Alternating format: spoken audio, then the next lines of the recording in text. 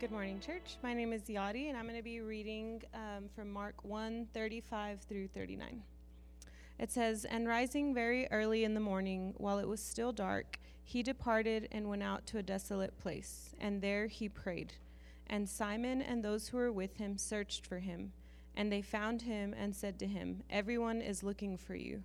And he said to them, 'Let us go on to the next towns, that I may preach there also, for this is why I came out.' And he went throughout all Galilee, preaching in their synagogues and casting out demons." And same scripture in Spanish. It says, "Levantándose muy de mañana, siendo aún muy oscuro, salió y se fue a un lugar desierto, y allí oraba. Y le buscó Simón y los que en él estaban. Y hallándole, le dijeron, 'Todos te buscan.' Él les dijo, 'Vamos a los lugares vecinos para que predique también allí, porque para esto he venido.' Y predicaba en las sinagogas de ellos en toda Galilea y echaba fuera los demonios."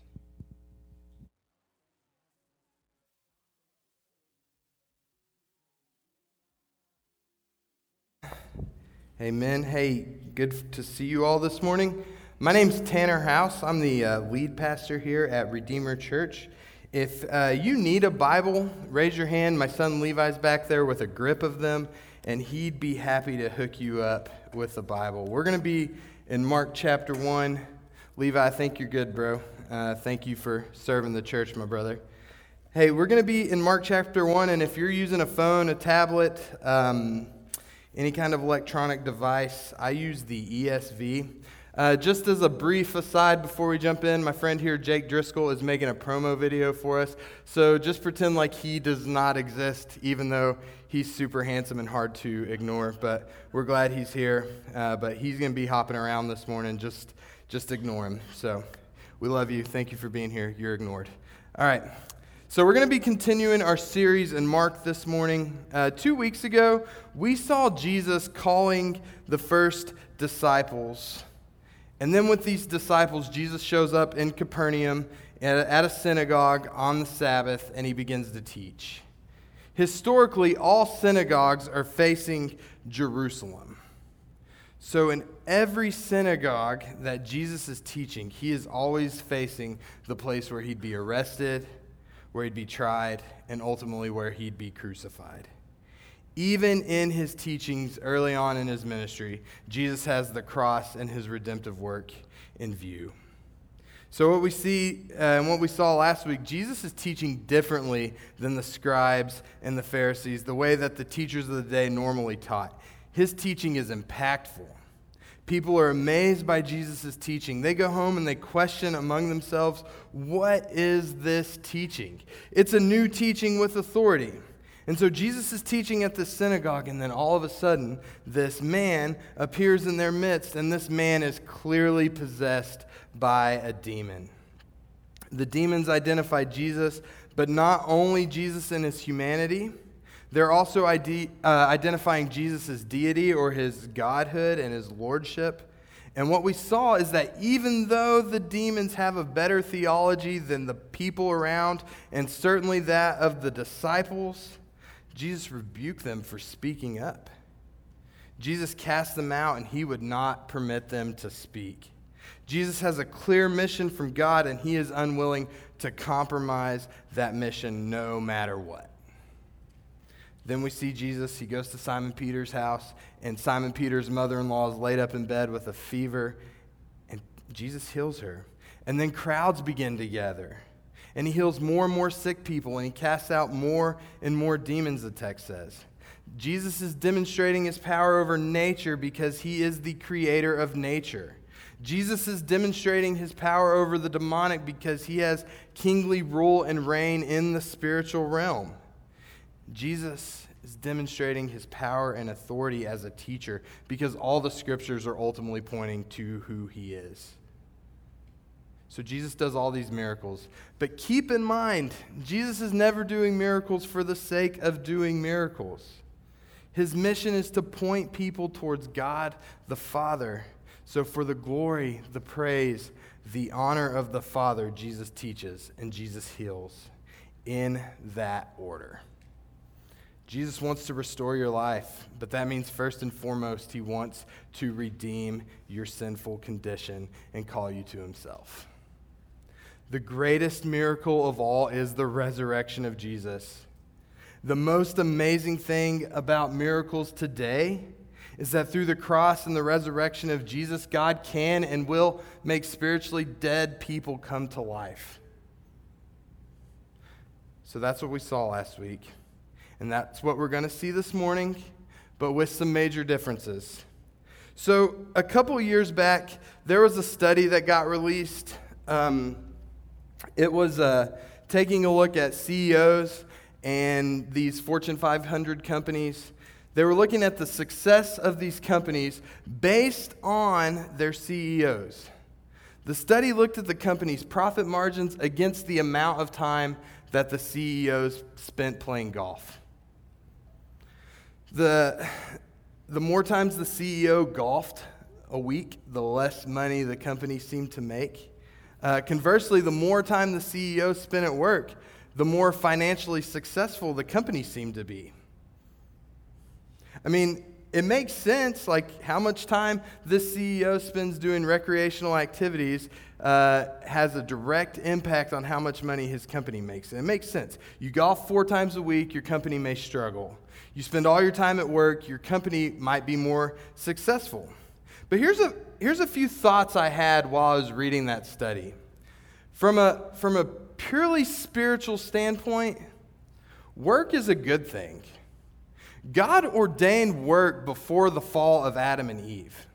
God ordained work when he placed them in the garden. He said, hey, you guys be fruitful and multiply. Work this ground. So again, from a purely spiritual position, work is a God-honoring thing. We can work in a way that honors God, that exalts Christ, and so we need to take that view of work. We need to work hard to set an example for the watching world and how we conduct ourselves at work and in the church. The adverse is true as well. We can work in such a way that doesn't honor the Lord. Meaning if we're lazy at work and we're stealing time from our employers, or we flat out refuse to work even though there is nothing preventing us from doing so, that isn't honoring God.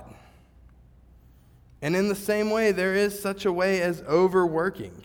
We have a culture in this country, and certainly in our God-blessed West Texas area, that is so addicted to work and so addicted to what it means, what the world would call success. Another thought I had when I was reading that study is I was like, man, I am somehow becoming more and more drawn to these CEOs that are out there hitting the links every week. I have no idea what their home lives are like. I have no idea how their marriages are or how their families are. But I'm also like, man, it seems like these dudes know how to rest. They don't appear to me to be driven by like making a bunch more money or building business empire or like working for the applause of men. There's definitely a temptation that I notice, and I notice this a lot in ministry too, about building ministries that in a lot of ways at the heart level are not primarily focused on Jesus. We build churches or plant them in the fun dome, and I don't think this is always an intentional part of the church, but sometimes we build churches and plant churches on the personality of the leaders. Sometimes dudes plant churches because they don't like accountability or have a hard time with spiritual authority. We don't always view our service to the Lord through a gospel lens, and it's oftentimes more me-focused than Christ-focused.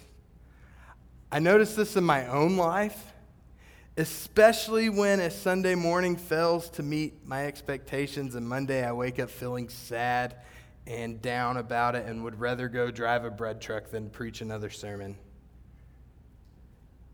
It is easy. It is scary how easy it is to make ministry an idol.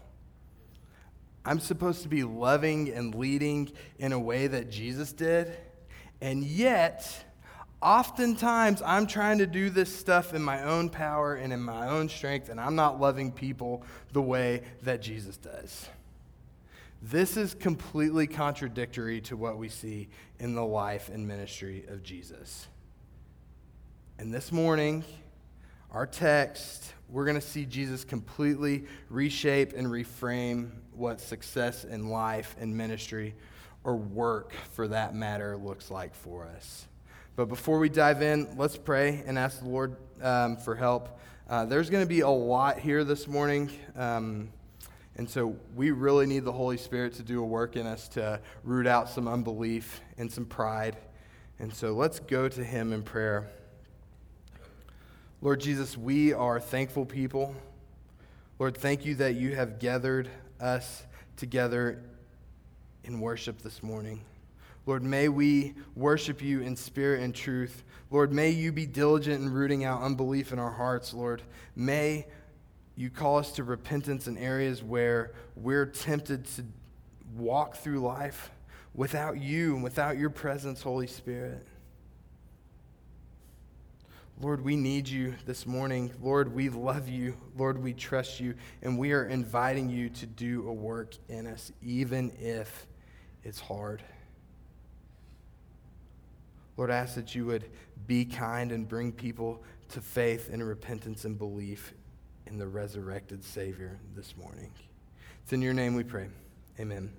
Hey, Mark 1, beginning in verse 35, it says, "And rising very early in the morning, while it was still dark, he departed and went out to a desolate place. And there he prayed. And Simon and those who were with him searched for him, and they found him and said to him, 'Everyone is looking for you.'" So remember the context. The day before, Jesus had a full and strenuous day of ministry. It started super early because they had to walk to Capernaum, and it ended super late because, remember, the crowds were gathered around him. And Jesus, being fully God and fully man, felt in his humanity a need to pray. The text says he went to a desolate place. Some translations say a solitary place. In the Greek, this is the same word that's used to describe the wilderness in the temptation of Jesus. So what that means for us is what we're seeing here is another instance of this cosmic battle that's taking place between God and Satan. And with the arrival of Jesus on the scene, Satan is losing. We saw this take place last week when Jesus cast out the demons possessing a man in the synagogue, and we're seeing it again here too. Satan is beginning to lose ground in this fight. Jesus and Satan are in this war because, as it's been said, every time we pray, we are engaging in a war against the cosmic enemy.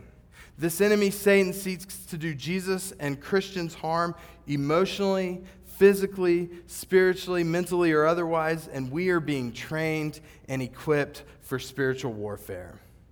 This training takes place within the local church and through the spiritual disciplines like prayer. So we see Jesus, the Son of God, Messiah, God in flesh, going off alone in solitude where he prayed. In the Gospel of Mark, we see Jesus praying two other times. Once after he walked on water, and then in the Garden of Gethsemane the night before he was arrested, the night he was arrested. All three times in the Gospel of Mark that we see Jesus praying are in times of crisis.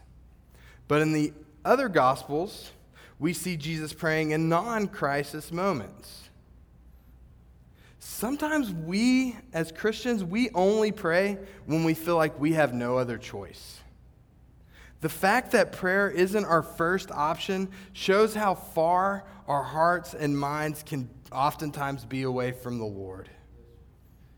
Rather, if we are to follow Jesus as our example, we're to pray with urgency. We're to pray with urgency for the salvation of our lost friends. We're to pray with thankfulness for the blessings of this life.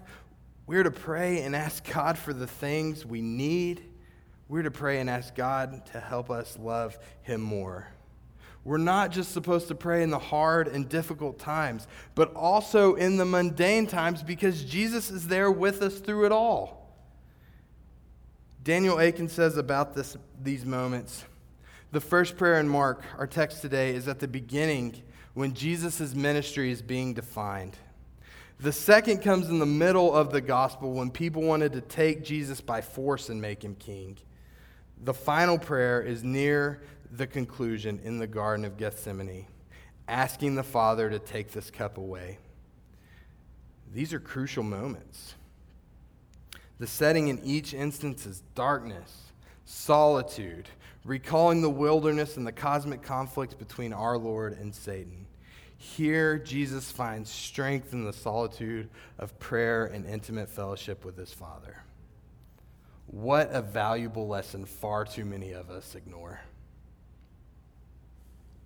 The text isn't specifically clear as to what Jesus prayed, but we do know that in the Lord's Prayer in Matthew 6, Jesus shows us how to pray. So Jesus most definitely praised God through his prayer. Most likely, Jesus thanked him for his faithfulness in helping him in the previous day's ministry.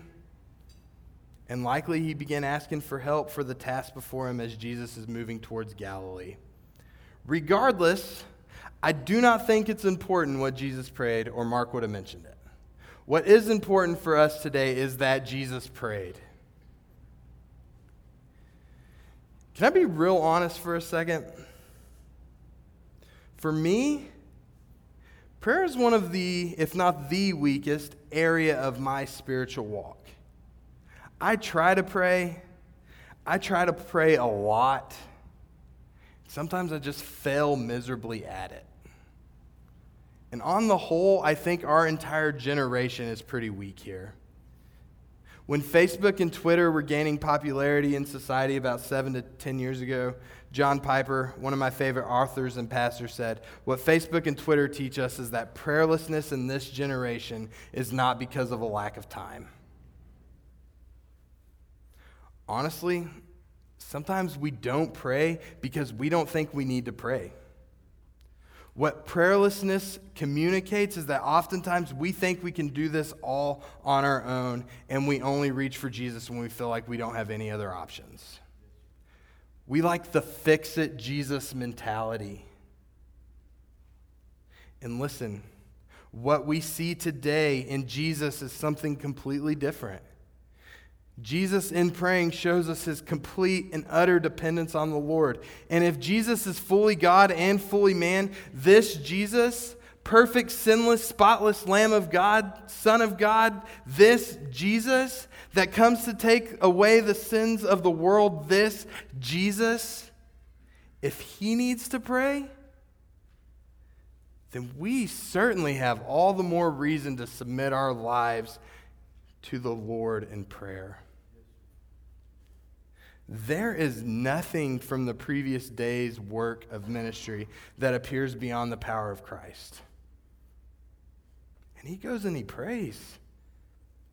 If anyone can do anything in his own power and in his own strength, it is certainly Jesus, right? And yet here he is, before the Father, early in the morning. Before the stress of the day begins, he is in a period of prolonged prayer, showing not only submission to the Father, but also complete dependency on the Father. And then the disciples show up. Love these guys. I'm a lot like them. They wake up from their sleep. They're looking around the house. They don't find Jesus, the man of the hour, so they send out the search party. And we see Simon Peter in his classic Simon Peter way, and he's offering Jesus what seems like a rebuke. "Jesus, what are you doing here? Everyone is looking for you. The crowds are back. The people are in need of more healing. Jesus, you are building a following. Let's capitalize on this following. Do some more of that cool stuff, Jesus. Cast out more demons, Jesus. Let's go, Jesus." Verse 37, it's the first time, and it certainly will not be the last time, where we see the disciples failing to understand the mission of Jesus. And if we're not careful, we too are a lot like Peter and a lot like the other disciples. Oftentimes, we like Jesus, the miracle worker, but we do not always want Jesus, the Redeemer. We want Jesus to fix our problems without allowing Jesus to fix our primary problem of the sin that separates us from God. We want the Jesus of our own liking, but not the Jesus of the Bible. Peter is saying, Jesus, let's go, man. You don't have time to be out here in this desolate place praying. People need stuff from you, Jesus. And what we see in Jesus' ministry is, yes, there will be healing, and yes, there will be deliverance. But before any of that, Jesus prays. The kingdom of God is not limited to signs and wonders. The kingdom of God is word and power. So keep in mind a few things. It is important that when attacking sin, that we don't focus primarily on the fruit of the sin, but the root that is causing it. Jesus isn't interested in only focusing on the fruit of our problems, but the root of our problems. It is definitely a sobering reminder that our sin separates us from God. But here's the good news. The Apostle Paul says where sin increased, grace is increased all the more. In our repetitive mess-ups and familiar struggles that you're thinking about right now, I can't believe I'm doing that again. I can't believe I'm struggling with this again. Christ does not recoil or withdraw himself from you. In fact, he is all the more inclined to help you because that's who he is. In our struggles, in our sin struggles, the grace and love of Christ is manifested all the more. Man, some of you need to hear this. He will never cast you out. Man, with that in mind, I love Jesus' response to Peter. There's no chastisement for his unbelief. There's not even really an acknowledgement of Peter's lack of understanding in this moment. Verse 38, Jesus, it says, and he, being Jesus, said to them, let us go on to the next towns that I may preach there also. For that is why I came out. And he went throughout all Galilee, preaching in their synagogues and casting out demons. Jesus is reaffirming, reasserting himself directly in the forefront of the mission that he has been sent on. He says, I came out to preach. God had one son, and he made him a preacher. What we see in the crowds and what we see in our world today is that they want a Jesus that fits into their liking, that fits into their agenda. We want a Jesus that we can control and manipulate and bend to fit our lives. We want Jesus to leave us alone until we need something from him. The crowds show up wanting more and more and more, but the message from Jesus to repent and believe is not even on their radar. In saying that this is why I came out, Jesus is saying that his primary focus isn't healing people's physical, mental, and emotional needs first and foremost. Jesus wants to fix our spiritual needs first. And when Jesus claims lordship over our spiritual lives, the other stuff begins to get corrected as we lean more and more into dependency on the Holy Spirit. And listen, this is not an overnight fix. Most often, this is not an overnight fix. The stuff you struggle with doesn't just magically disappear when you start following Christ. And just so we're clear, there's no guilt, there's no shame, there's no condemnation for you struggling. Whether you're struggling physically, emotionally, mentally, or otherwise, there is no condemnation for those in Christ Jesus. Jesus does indeed want to help you in all things. But don't just have expectations on him to help you if you have no interest in growing in him. That's not the heart of the Lord in this. Part of the process of following Jesus is becoming more like Jesus. And the more and more we become like Jesus, the more and more we realize just how broken and sinful and needy we are. That is called sanctification. We become more and more like Christ. Our culture really values instant gratification. We have like Amazon Prime and fast food restaurants to thank for that.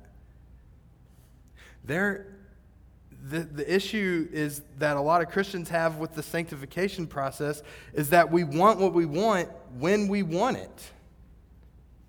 Let me see if I can give you an example. Andrew's not in here. He's serving in kids, so he was part of this example, but I'm going to just go for it. I love barbecue. And not just any barbecue, like good Texas barbecue. But in order for it to be good barbecue, it takes a lot of time. If you've ever had like a good, well-smoked brisket, oh, you know what I mean, melt in your mouth. Yeah, you know what I mean. You could settle for Dickies, or you could have a great, slow-cooked brisket that has been given the attention and the care, and it is so much better. The sanctification process is a slow cooker. It is not a microwave. Jesus came to give us first and foremost what we needed the most. He came to give us himself. Before we need our problems fixed, we need the Savior's redemptive work on the cross. Jesus' teaching ministry is bracketed by miracles, meaning that Jesus can and is pleased to help us and heal us, but not before his primary focus. That is the preaching and the teaching of the word. That is preaching the good news of the gospel. So Jesus says, let's go. Let's go on to the next towns. So he invites the disciples along this journey to the region of Galilee. Jesus, in his sovereignty, is training the disciples for ministry. Through discipleship, Jesus is training these men for apostleship and holiness so that in a few short years, they're going to be the catalyst to take the gospel to the ends of the earth. Jesus is training them for godliness, which is the goal, that we can be equipped for godliness. So they go to Galilee, and by the means of preaching of the word, Jesus is fulfilling the very purpose for which he came out.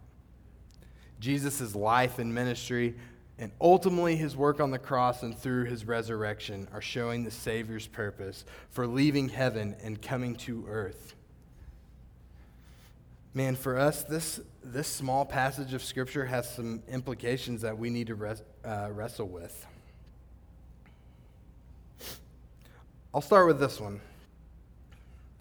Our desire at Redeemer Church is to be a church centered on the person and work of Jesus and the authority of the Word of God. Every sermon you hear at our service, Lord willing, is going to focus on the necessity of repentance and belief in the cross and resurrection of Jesus, because that is the focus of the entire Bible. That God became a man to save sinners, defeating sin and death on behalf of believers.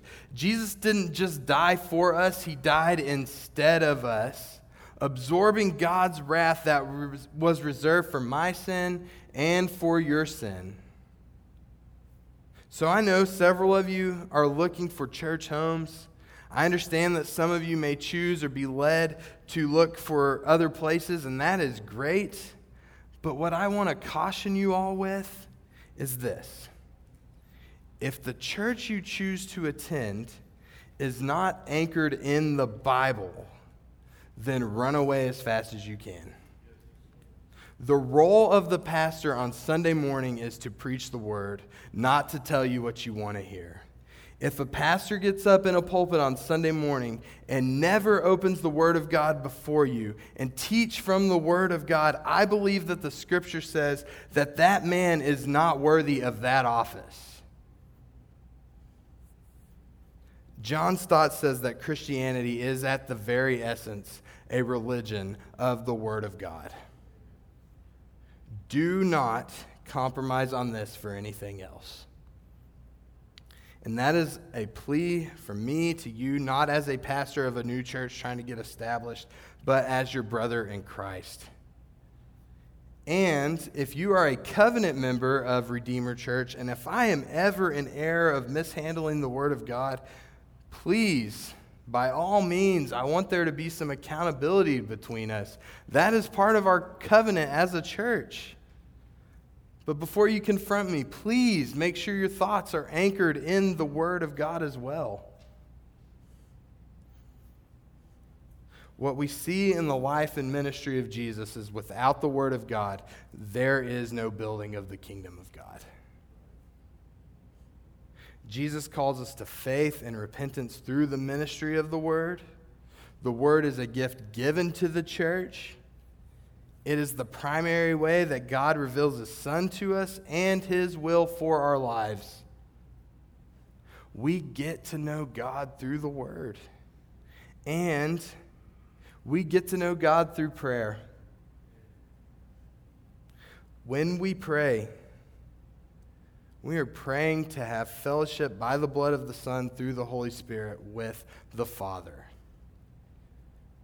Prayer is an act of worship, and we are worshiping God in all His beauty and splendor. We are worshiping Him for His nature and for His character, that because of Christ's death, we now have access to the Father, and we get to pray. Because of the gift of the promised Holy Spirit, we have an advocate for us to the Father. When we don't know what to pray or how to pray, God knows. And God sees us, and the Holy Spirit intercedes for us. Why would we rob ourselves of our own sonship by not praying to God?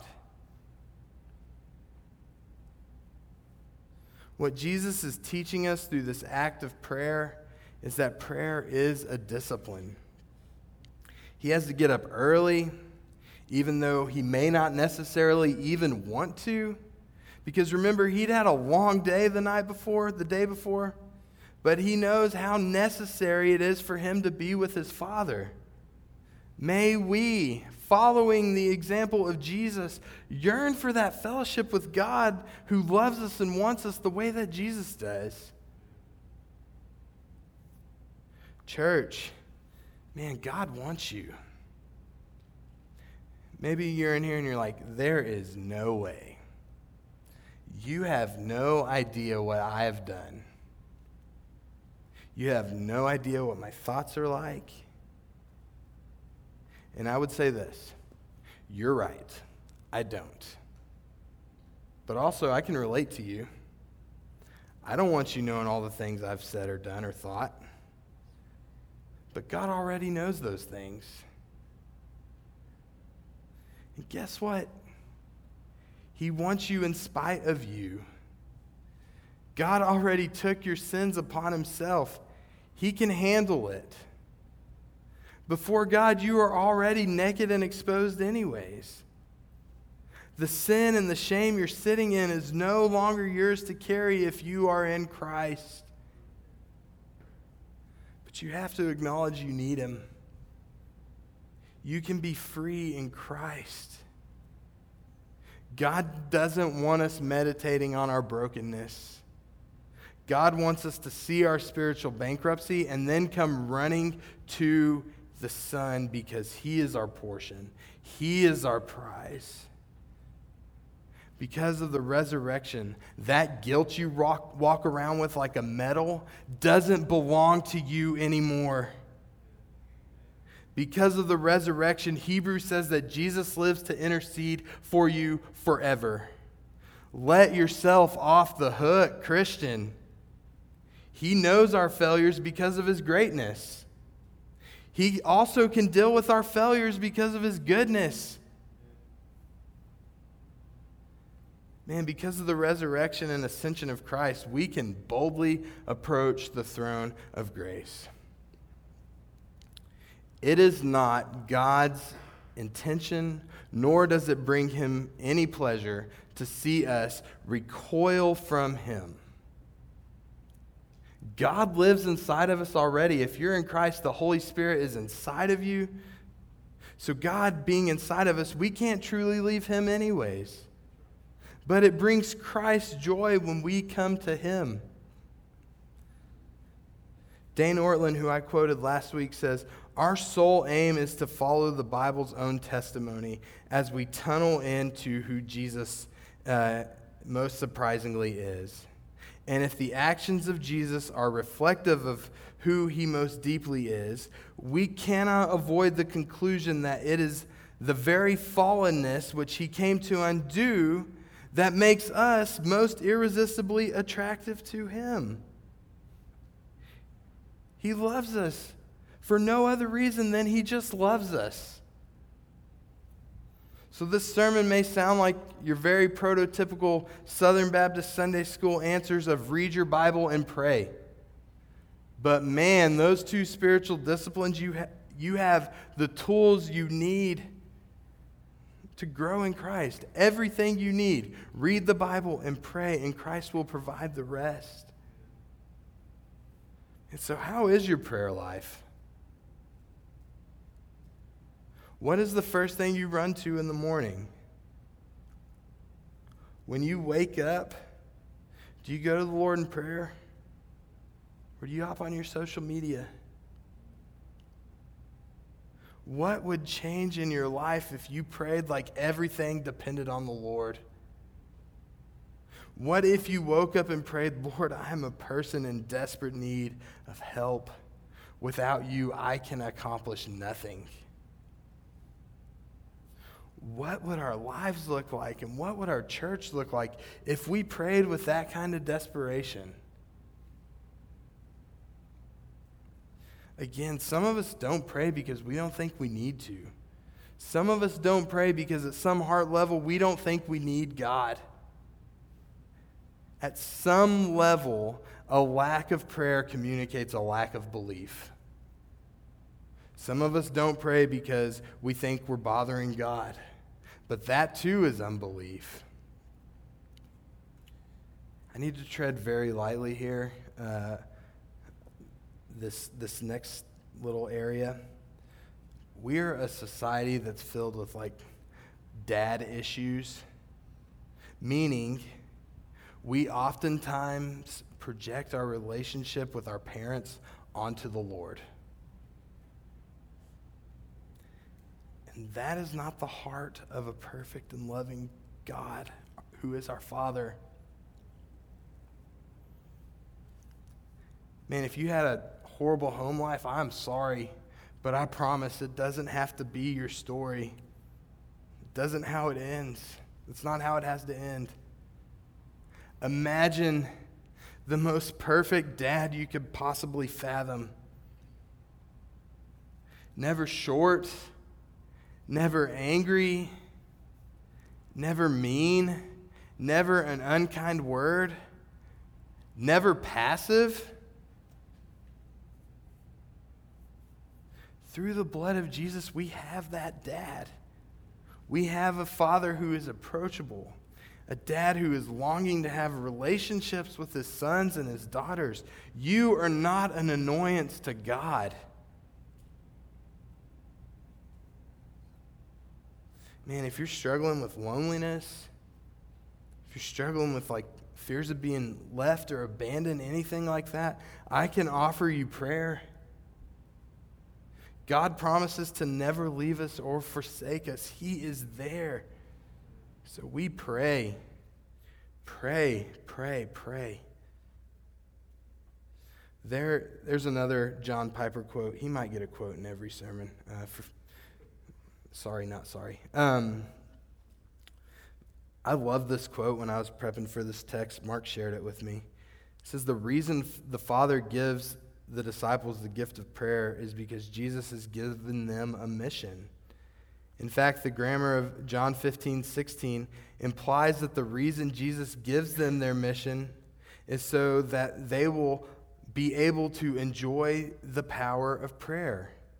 I send you to bear fruit so that whatever you ask the Father, he may give you. So I do not tire of saying to our church, the number one reason why prayer malfunctions in the hands of a believer is that they try to turn a wartime walkie-talkie into a domestic intercom. Until you believe that life is war, you cannot know what prayer is for. Prayer is for the accomplishment of a wartime mission. It is as though the field commander, Jesus, called in the troops and gave them a crucial mission, go and bear fruit, handed each of them a personal transmitter coded to the frequency of the general's headquarters and said, "Comrades, the general has a mission for you. He aims to see it accomplished. And to that end, he has authorized me to give each of you personal access to him through these transmitters. If you stay true to his mission and seek his victory first, he will always be as close as your transmitter." To give tactical advice and to send in air cover when you or your comrades need it. Without prayer, we will always be lacking. It is the way in which we cling to Jesus when life gets hard. When life presses in on us, what we have been filling our lives up with is ultimately going to spew out of us. Man, so wouldn't you rather that be Christ in his glory? That does not happen without prayer and the Word of God. If you don't know how to pray, Jesus shows us that too in Matthew 6.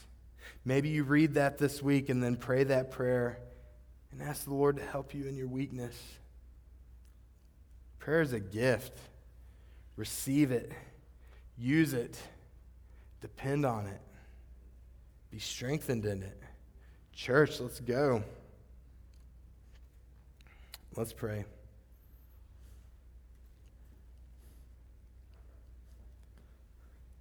Lord, forgive us.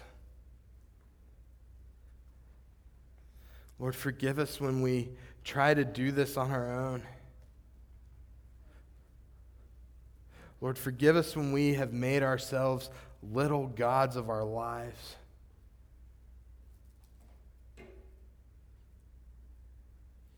Lord, teach us to trust you. Lord, teach us to trust you when we don't trust anyone else. Lord, we are so in need of your grace and your goodness and your nearness because life is so hard. Lord, show us how to rest in your promises, that you are with us, that you will never leave us or forsake us. Lord, teach us how to pray in the mundane. Lord, when our lives aren't that bad, and maybe we're moving towards a lot of hard and we don't even know it, Lord, help us to cultivate disciplines of prayer and Bible reading every single day so that when our lives squeeze in around us, Lord, we have a firm anchor of our souls in you. Lord, we are so desperate, in need of help, and incapable of self-saving. Lord, we need you. Meet us in our weakness.